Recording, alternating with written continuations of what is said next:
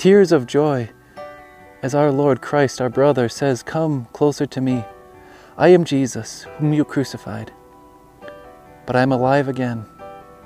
God accomplished his purpose, and all who trust in Christ on that day will receive that pardon of forgiveness of sins, and will come with him to live with him in his kingdom. Just as Joseph would invite his family and his brothers, we will live with our Lord in his kingdom forever.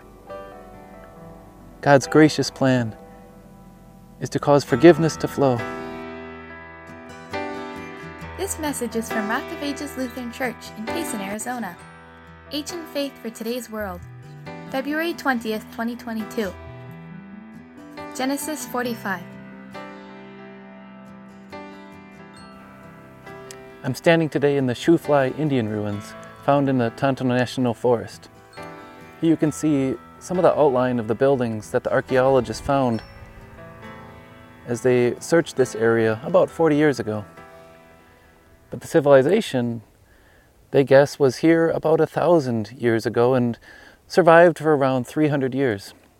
All the buildings and the frames of the structures that were here give a reminder that people once dwelt here that we know very little about, other than some of the traces of what was left behind. Some people suppose it might have been war, but most seem to think that it was a prolonged time of drought that drove them out of the area or decimated them. You know, that's almost what happened with the people of Israel.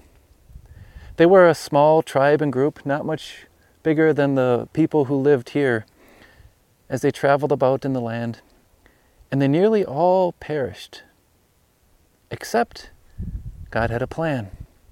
And God had a plan that he would preserve them and keep them alive so that the whole world would be blessed through them, and you would be blessed. And that plan, today we see as we look at God's gracious plan revealed, centered around forgiveness. It was forgiveness that allowed the people of Israel to survive. It was forgiveness that allowed them to go on and the whole world to be blessed through them, and you to be blessed. So today we continue our series looking at God's gracious plan revealed, as we look at how he moves us to forgive and he makes forgiveness flow. What we're looking at in the book of Genesis is a small tribe. It was the 12 sons of Jacob who didn't amount to too much. And what happened was one of the stories of forgiveness that's one of the most astounding recorded on the pages of Scripture. Can you picture Joseph? He's one of the younger brothers, and all his older brothers can't stand him. You see, Joseph kind of rubbed it in their face sometimes about how he was blessed and how his father favored him probably didn't help. One day Joseph even revealed a dream where his brothers would all be bowing down before him, further irking on the envy, hatred, and jealousy of his brothers. Finally, when Joseph was about 17 years old, his brothers couldn't stand it anymore. And so they took Joseph when he was alone with them out in the fields, and they threw him into a cistern to leave him to die. Can you imagine how his brothers felt when it says years later they still remembered his pleas and his screams for help? They did have some pity. They spared his life as they saw a caravan approaching headed towards Egypt, and they sold him off as a slave. Joseph made it to the land of Egypt, was living as a slave for 13 years. And as that time went by, Joseph, yes, was blessed by God, but he was also accused of wrong falsely and thrown into prison. And there Joseph was sitting in a foreign land, a foreigner, an outsider. He had been rejected and hated by his brothers, left for dead, deserted and abandoned, sold as a slave, and then left to rot in jail. But God had a plan to turn all that around. Just as we saw last week, Joseph trusted that the Lord would bless all who trusted in him. And sure enough, for Joseph, that was true, as God lifted him up out of the prison And by God's working, Joseph was made to be the second in command of all of the land of Egypt to help the people during a time of great famine. I don't know how long the famine or whatever might have driven out the people here in the Shufly Indian ruins. But the one that was going to come upon the whole land of Egypt and all the surrounding nations was revealed to be 7 years long. But Joseph was lifted up to collect grain and to preserve the people to survive during that famine. The Pharaoh had made him the one in charge of distributing all the grain, the one in charge of overseeing the blessing that would go on every nation around Egypt, as they all came bowing before Joseph. And then, 2 years into the famine, there they were, those people, those wanderers, those nomads who came before Joseph. I'm sure Joseph recognized the sound of their voices. Joseph understood their language, though they did not know it. As Joseph, who now looked like an Egyptian, stood before them, spoke the Egyptian language, was adorned with the signet ring of the Pharaoh, and on his seat, standing commanding over them, his brothers came bowing before him. They had already been here and gone through many ordeals with Joseph as Joseph tested them to see if his brothers still were jealous and envious of the youngest, their son, their brother Benjamin. They passed that test. Now, Joseph couldn't hold it back any longer. There he was, the ruler of Egypt, the one to whom all nations were coming around, looking for hope and for grain. Joseph's brothers bowed before him. Joseph couldn't contain himself. And then Joseph started to weep. He said to his brothers, "I am Joseph. Is my father still alive?" Well, we see his brothers were so terrified by the fact that they were not just in the presence of a great ruler of Egypt, but it was their brother, the one they had left for dead, the one they sold off, the one they were willing to kill and reject.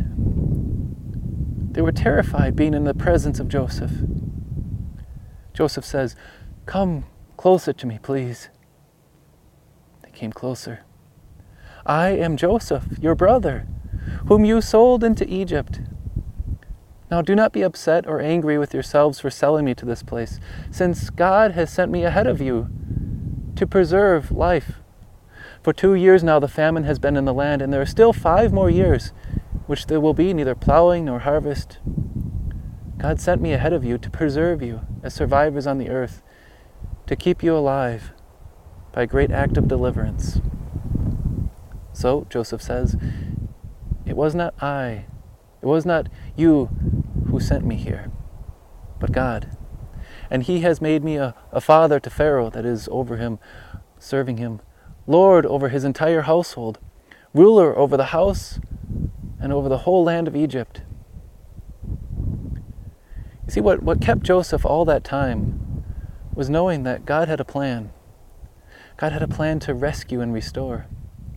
Though he was in great depths of despair, he trusted the Lord would deliver. And sure enough, Joseph recognized that's why he was in his position. Not to get revenge on his brothers, not to now have payback, but to carry out the Lord's plan. And the Lord's plan included forgiving his brothers and saving his brothers. Brothers and sisters, whenever you face hardships in your life, whenever you face attacks from others around you, know that God has a plan, and his plan involves moving you to forgive. Joseph gives us a picture of the great plan that God has to forgive this world. That despite all the trials, despite all the evil that is worked out, through forgiveness, God brings blessing. And God did this. Can you picture that man who came to this world, made like his brothers in every way? He took on human flesh. Yes, he was the favored son of his father, the only begotten, the Son of God, Jesus. But he came to this world. And his brothers despised him. The people of Israel rejected him, handed him over for death, left him for nothing. But Jesus endured it all. He endured not just imprisonment and false accusations. He endured the curse. He endured facing what we deserved for our sins. And then when Jesus rose to his height of power, conquering the grave, coming out of the tomb, yes, the disciples were terrified, and the crowds that heard that they had crucified the Lord of life were terrified. But he came to endure all those things for us. Jesus trusted in the Father's plan, and the Father's plan that was through his suffering, he would bring deliverance to this world, not stuck in a 7-year famine, but stuck in the pits and the slavery of death and sin and the curse of hell, so that we might be free, brothers and sisters. Our brother Jesus stood before us and said, "Come closer to me." And he showed his disciples, "I am Jesus, who became your brother."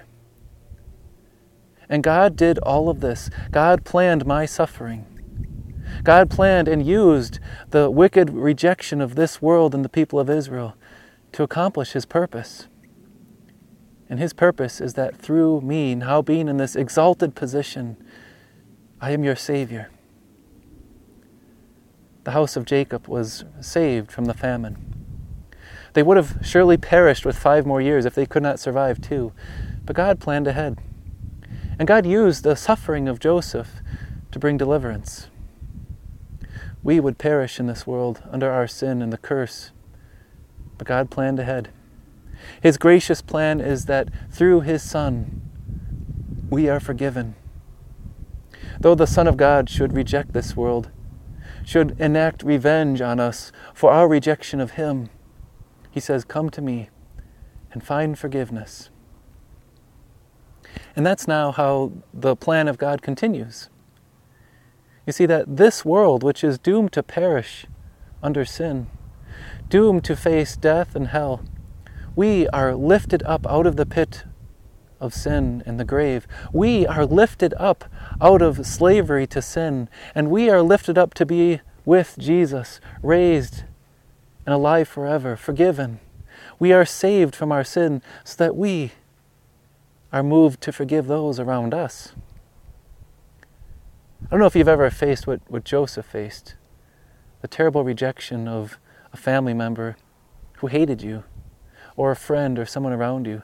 I don't know if you've ever faced what Christ faced, the rejection of everyone around him, throwing him to be whipped, ridiculing and mocking him as he suffered on the cross. But God moves us to forgiveness because of his great forgiveness for us. He has a plan. His plan includes you sharing the forgiveness that you now have from him. And just as Joseph was lifted up out of the pit and the prison, we were lifted up out of our pitiful state so that we can now save others with forgiveness. When someone sins against you, when someone causes pain and great tears, for Joseph I believe it was many years, 22 years or so, that he mourned the fact that his brothers hated him. Now reconciliation was possible, and he forgave. Don't hold on to the sin. Don't hold on to the anger. Don't seek revenge. But having been lifted up out of your sin, let the forgiveness flow to others around you. Because God, in Christ, has graciously forgiven you. And so we see God's gracious plan revealed. He works, despite the evil of this world, despite our sins, to carry out his plan. And his plan is that through the pain, through the sorrow, he moves us to forgive as he has forgiven us.